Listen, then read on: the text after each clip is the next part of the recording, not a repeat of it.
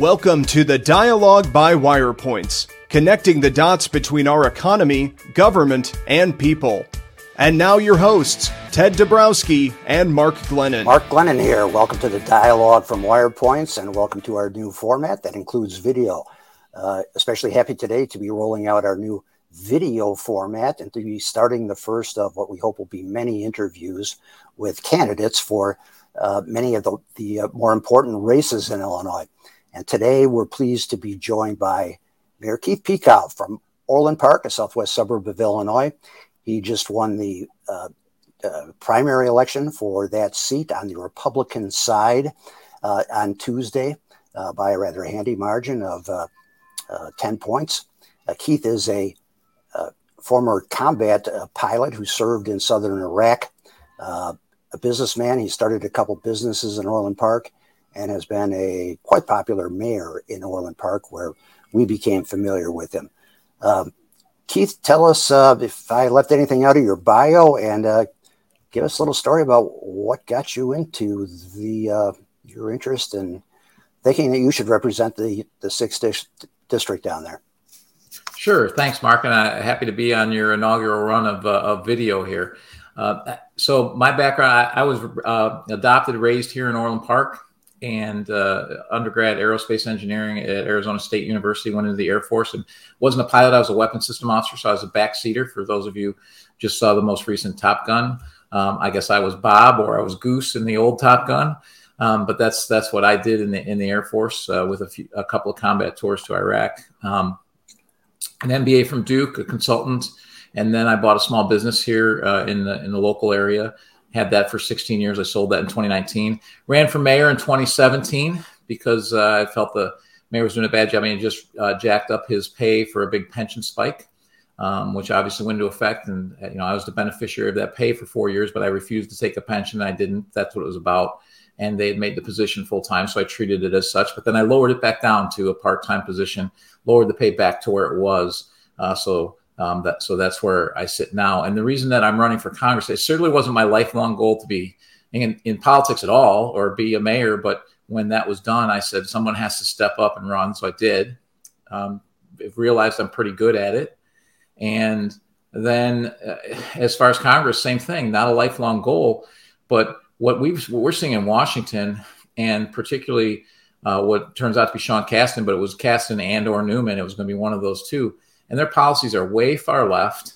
And, inflation, all their policies, they support all the policies that are extremely inflationary. They basically support socialist policies, and they support all the policies that are driving crime so high.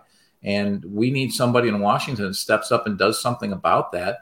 And I think somebody with my background, military, consultant, small business owner, and a mayor brings a unique perspective that we could use in Congress. Yeah, Keith, your opponent will be Sean Casten. Of course, we invited him to join us. Haven't heard back yet. He's a sitting congressman. You're running in the new 6th district. We have redrawn maps. Your map seems to be quite homogeneous in the south suburbs, running from Palos and Orland Park up through some of the other western suburbs, which have been traditionally kind of white bread suburbs built after World War II. But they're changing a little bit. It's been described as a challenging district for a Republican by the Chicago Tribune. But give us your take on what the district is like and what you think your chances are there. So I agree with your assessment that it's a fairly homogeneous district relative to others. If you think about where it extends from Orland Park and it goes into even the Mount Greenwood and Beverly areas of Chicago are fairly suburban-like. And then it goes up to the western suburbs. So the communities are slightly different, but they're very, very similar. So the nice thing about that is probably more like what districts should be throughout the country, where you're actually representing people that have similar needs, which we don't necessarily see in Chicago with some of these districts that go all the way from, in the inner city all the way out to, we see Evanston going all the way out to Lake Zurich and things like that they just don't mesh. So in that case, it's good. I disagree with the national pundits, but they don't really understand the district as well as we do. I think that district is fairly neutral, leans slightly Democratic, maybe +2, way less than either the 3rd or the 6th did before. So it's a very, very winnable district for Republicans. It will always be a toss-up district, I believe. and therefore it makes it very, very winnable. I also think that my opponent is very far left. I mean, he's on many issues, he's actually left of the squad, and I think that if the Democrats, certainly down in the Cook County area that I'm very familiar with, are even the Democrats, they're pretty conservative Democrats. And I don't think that Sean Caston's message will resonate with them. So I think it's a very positive district for Republicans. Yeah, Keith, tell us what issues you expect to make paramount in your race here for Congress. I think the issues are going to be the same as what the issues were in the primary. It's going to be inflation in the economy and crime. Those are the two huge issues that we have to tackle. And when you're paying almost $6 a gallon, I just filled up my tank. It was $125 to fill up my Dodge Durango. Everyone's dealing with that. And even people in some of the more affluent parts of my district, they're making decisions, different decisions because of gas prices.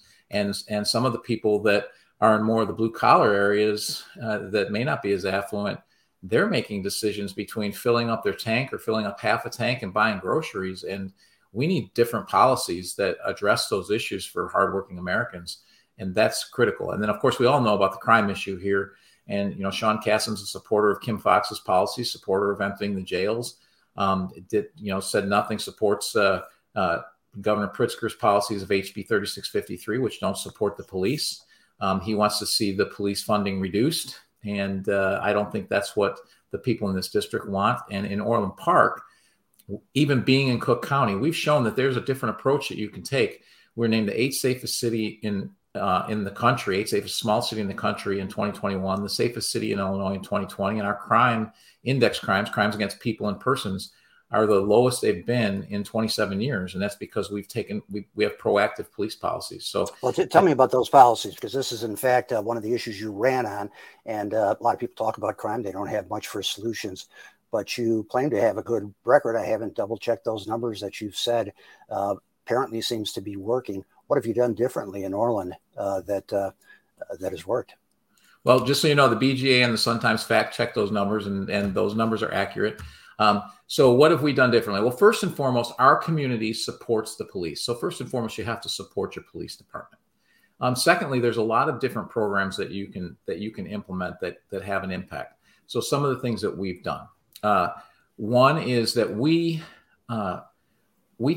all of the evidence we collect, we process ourselves, or we send it to a lab to process, and we get it back within 24 hours. What does that mean? It means instead of waiting 6 months to 12 months from the state, it means we get them back immediately so we can get charges against people while they're still in custody. We don't have to turn a criminal loose and then go back and find them when we get the charges 12 months later. So that's critical. We also, our businesses, as part of their licensing requirements, they're required to cooperate with our police. And I'll give you an example. We had a pharmacy in town that had $1,000 worth of liquor stolen. They refused to sign a complaint. Didn't make me very happy or our chief very happy. So we cited them for code of conduct for a licensee. And I stripped their liquor license I suspended it for a couple of weeks. And I also fined them. And guess what? Now they sign complaints, because if you don't sign complaints and criminals know they can come to your location, you're bringing criminals to our town that then do the same thing to other businesses. We also had some retail businesses do the same thing. They got sent to the MV court. They get a couple of tickets, and then they start signing complaints. And when they start signing those complaints and we start getting charges against people, then the criminals stop coming. So that's also very helpful. We use technology, a significant amount of technology that really helps us, and we're very proactive. We have a group called the Targeted Response Unit, and they use that technology and intelligence to actually focus on getting criminals before they commit a crime against a person or a crime or a property-related crime. So we've been able to get a lot of criminals with illegal weapons off the streets in advance of them committing a crime here by looking at normal traffic stops. They don't have their plates on their car. They don't have, they're suspicious in a parking lot. So we go see that. We look at that car. We see it doesn't have a front plate or whatever. That gives us a reason to look inside the car. Then we see inside the car there's drugs laying on the seat. Well, obviously, then we can sit on that car, and then we can talk to the owners and search the car, and we find a lot of weapons. So we've done that through normal traffic stops. We've done it at our retail centers. So we do a lot of that. The other two big programs, our mall put in a youth supervision policy in March of last year. And since that time, we've denied entry to over 10,000 people, or the mall has. But also, there have been no retail thefts on Fridays or Saturdays from juveniles during that time. And those were our highest theft times. And the last program, which is actually a federal grant that we've used, is a mobile response unit, which allows us to have mental health professionals on call. And whenever we get a mental health related call and it's nonviolent, we call them in and they take over the call. And the benefit of that is, one, it keeps our police officers on the street. But two, police officers are the only one that can involuntarily commit somebody. And that takes them off the street for 5 hours. Well, we've reduced those involuntary committals by 35%, keeping officers on the street. The other thing is that these people that have these mental health crises, it's the worst day of their lives. And the last thing they need to be is in the criminal justice system. So we're getting them the help they need. So those are the types of things that can be implemented that when you take all those things into effect, have the results that they've had. Keith, in the primary, you had two pretty tough candidates, tough being kind of hardball. They went after you personally, and they were better funded than you. How were you able to beat them? Well, I've been better funded went against opponents that were better funded every single time. And it's not that I'm poorly funded. I just need enough funding to run my campaign. Here's what we've done since the day I ran for mayor: is we run fact-based campaigns. And I point out the facts where I'm different than the opponents, and maybe things the opponents don't like, but they're facts. I don't go after people personally. I don't make things up. And that's exactly and it's unfortunate in a Republican primary that people, they literally just made things up about me. And that's what you do when you have nothing to actually point to that you can identify a problem with any of my policies, is you make it up. If you don't have any facts to actually support your positions to attack me, well, we'll just make it up and say whatever. And that's what I've experienced for the last 5 years. And I think people are smarter than that. I think they can move beyond that. And I think if you talk to them with facts and rational arguments, and you contrast yourself with your opponents and their positions versus yours, I think that the majority of people can see through that and you'll win. Some people buy off on the smears, but the majority don't. And all you need to do is get a majority in the election. Keith, I'm going to take the liberty of adding something to your answer. You are a particularly good communicator. This is how you got on our radar screen. Your messaging has been very tight and effective, fact-based, as you say.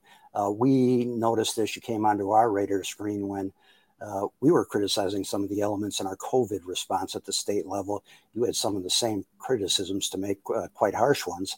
And truthfully, Ted and I were watching one of your videos once, and we looked at each other and said, why didn't we say that? I mean, he put it better than we did. But that there's a shortage of that in the Republican Party in Illinois. We don't have a lot of good communicators. And I certainly encourage you to stick to that fact-based strategy, because that's what we found at Wire Points is what people want to hear. And they're tired of the platitudes and such. Keith, let's go through some of the hot button issues at the federal level that you'll be faced with. Short answers if you can, but if that's not fair, you need longer answers for some of these. But these are the things they'll go after you on. Of course, the big one right now is abortion.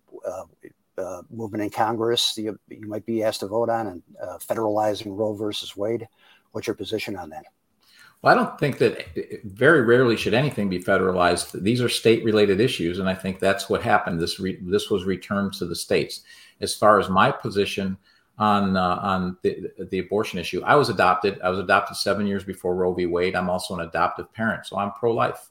And my opponent has a very different approach. He agrees with the Illinois law that allows abortion all the way up to the time of birth. I think that people can make their decisions whether they think someone who I want to see more adoptions and I want to make adoptions available, versus someone who is willing to abort a child, as they're coming out in the birth canal. I think those are two very different points of view. And I think the point of view of wanting to see more adoptions and wanting to see less abortions, I think is an appropriate one. Enforcing the border, it's been a big issue. Or not enforcing the border, as the case may be. What's your view on the Trump administration's handling of the southern border? I think the Trump administration handled it pretty well. I think Biden's handling it very poorly.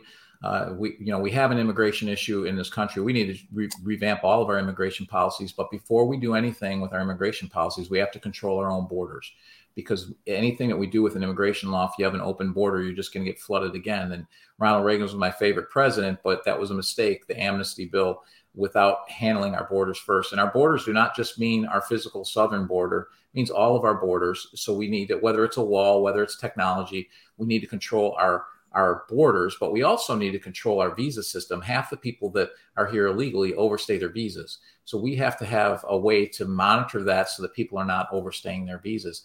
We need legal immigration, and we're a nation of immigrants, but we need immigration that helps American people and helps America. We don't need immigration that is just helping other people in poor countries. I can't blame them for wanting to come here, but at the end of the day, we need to look out for the American people that are here currently.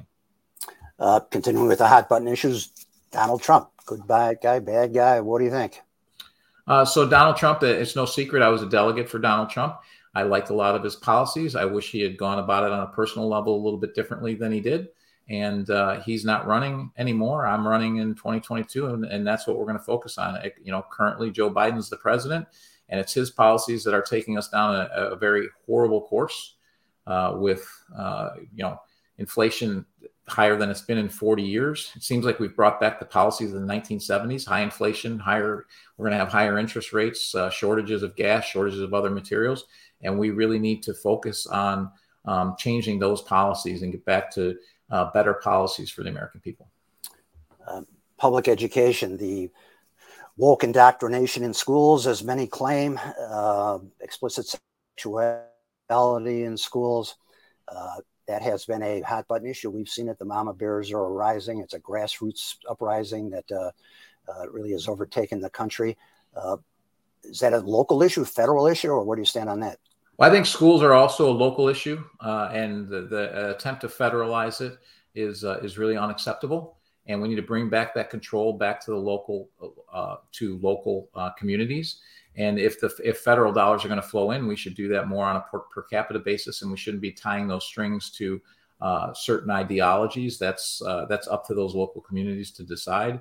And the woke policies are crazy. We're falling behind in the important things and in developing engineers and doctors and all of that, because we're not focusing on reading, writing, and arithmetic. My wife's a math teacher, and she sees it all the time with the different and it's been, quite frankly, Democrats and Republicans, whether it's No Child Left Behind, whether it's currently with the standards-based grading, even if they're not putting in CRT, they're doing a lot of other things that are damaging our ability to teach our children, and that should be handled on a local level.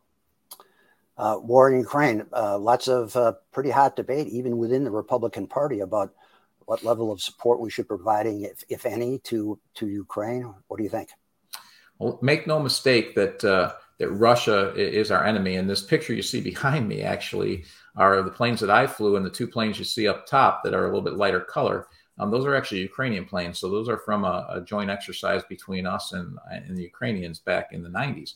So I think it's important that we recognize that Russia has imperialistic tendencies, and we can't ignore what's happening in Europe, because we've done that in a couple of other situations, and we've ended up in world wars. I think that all of our options need to be on the table. I frankly do not have enough intelligence information to say which action we should take. I just know we shouldn't take actions off the table, because when you do, you lose negotiating leverage. So we need to keep those things on the table. And when I see that information, I'm willing to use any option available if it makes sense. But first and foremost, anything that we do in a foreign country has to benefit Americans and be in America's interests. If it's not, we shouldn't be involved. You're going through a big gear shift, going from a local official, a technocrat. I think it's fair to say you're very, very versed in the ins and outs of how government works in Illinois and your town and the state, to federal issues. What else have you found in the course of knocking doors and such are the federal issues that people are asking you about? Did I hit the right hot button list? Are there others? Well, so people, when you knock on doors, the federal issues don't really pop up. They're really worried about inflation and crime. That's what they're worried about. The other issues you talk about, once in a while, you'll get someone mention those issues. But I think 75% of the people that we talked to at the doors, and we had a very extensive door knocking program, it was inflation and gas prices. So that's what you hear. And that is, and inflation in particular is a federal related policy, because our energy policies have generated this high inflation, high fuel costs. And people say, well, what are you going to do immediately? And that any changes you make in policy don't change the immediate situation. Well, they actually do, because the way that markets react is that as soon as you tell them that you are going to start supplying oil and gas to the world and you're going to start entering this market, guess what? The Venezuelas, the OPECs, the Russias of the world, they start putting more product on the market because they want to keep your companies out, because they can produce things more cheaply. So just the fact that you're ready to play in the market makes them put more supply out there. And as anyone who studied economics 101, more supply, same demand, prices come down. Prices come down for fuel. Prices are going to go down for all goods, because everything we get is transported with something that uses fuel. So that's the most immediate thing that we can do to help people with inflation right now. So that translates into what? More drilling, more refining capacity, less reliance, at least in the near term, on renewable energy, or what specifically would we do? I think it translates into everything. So I think it's opening up more drilling and more leases. Even if they don't start drilling, it's opening up pipelines, because if you know that it has to be trucked rather than a pipeline, then they don't drill as much and they don't produce as much, right? So we need to have all that. And I hear people, oh, pipelines aren't safe. Well, everyone here in my district pretty much gets their gets their heating via natural gas, right? So that's a pipeline. So we have pipelines all throughout the country. So, and certainly as technology, as newer things are built, they're safer, they're cleaner. So we need to do all of that. We also need to be doing nuclear. We have expanded capacity at 2 nuclear power plants since the late 70s. We need to be doing more of that. That's the cleanest baseload energy you could possibly have. We have the technology to burn coal cleanly, which would help Southern Illinois, which helps Illinois, which would help us all, right? If we're able to export some of that. We have hundreds of years of worldwide coal reserves. If we can burn that cleanly, that's great. Same thing with natural gas. We have over a century's worth of natural gas reserves. So again, that all helps. At the same time, we should be looking at renewable energies that make economic sense. So solar certainly helps us, particularly in places where the grid is questionable during high peak demand periods. Hydrogen fuel is really the future for cars, much more than electric vehicles are. So we need to look at all of those things and be doing all of it. Because we do all of it, we're not just taking one resource, we're using all of our resources, and we generate energy much more cleanly than the rest of the world. The side benefit of all of that is by having reliable, inexpensive energy and a reliable grid like we have in the U.S., it brings manufacturing back to the U.S. because it makes it more economical. That and the supply chain disruptions, which does what? It takes away money from our enemies, which are China. So we should also be exporting to Europe, which takes away energy. It takes away money from Russia, and it makes it less likely that they will do what they're doing now. So all of these things are beneficial, and these are things that we can implement right away that start to signals to the world what we're going to do, and it's going to change their behavior, whether or not our product has yet hit the marketplace. And you mentioned China. That was, of course, one of Trump's major initiatives, resetting the relationship with China, trying to get fair reciprocal trade terms. I assume you support that and are concerned. I don't want to put words in your mouth about the Biden administration backtracking on that, or where do you stand with China on the world stage? So I think my opponent, for example, believes that climate change is our biggest enemy. No. Our biggest enemy is China and Russia. Those are our biggest enemies. And until we acknowledge that, we will not have good foreign policy. So we need to acknowledge that those are our biggest enemies. And we have to acknowledge that China is not our friend. They're acting in their own interests, and they have their own goals and desires. And it's not for the United States to succeed. At my heart, at my core, I'm conservative and I believe in free market principles. That's my core. But at the same time, I believe in America first. And we need to have in every industry, we need to have a presence, because you cannot turn over an industry to China. And I will give you an example. We know that most of our antibiotics are produced in China. My granddaughter is visiting me right now. She lives in North Carolina, and she doesn't live in some very remote rural area. She lives in New Bern, North Carolina, which is 2 hours from Raleigh, an hour and a half from Wilmington, town of over 50,000 people. She had a sinus infection, needed to get liquid antibiotics before she came here.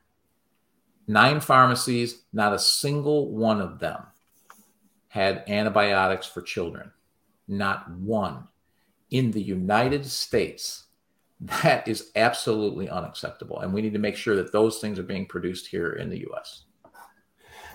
Turning back to your campaign going forward, you've got some smart political people that I know behind you. What do you think your chances are for getting help from the Republican establishment in Washington? Financial help. I'm talking about the RNC, Republican National Campaign Committee, or folks like that. Have they taken a look at your race and measured you up, or what do you think?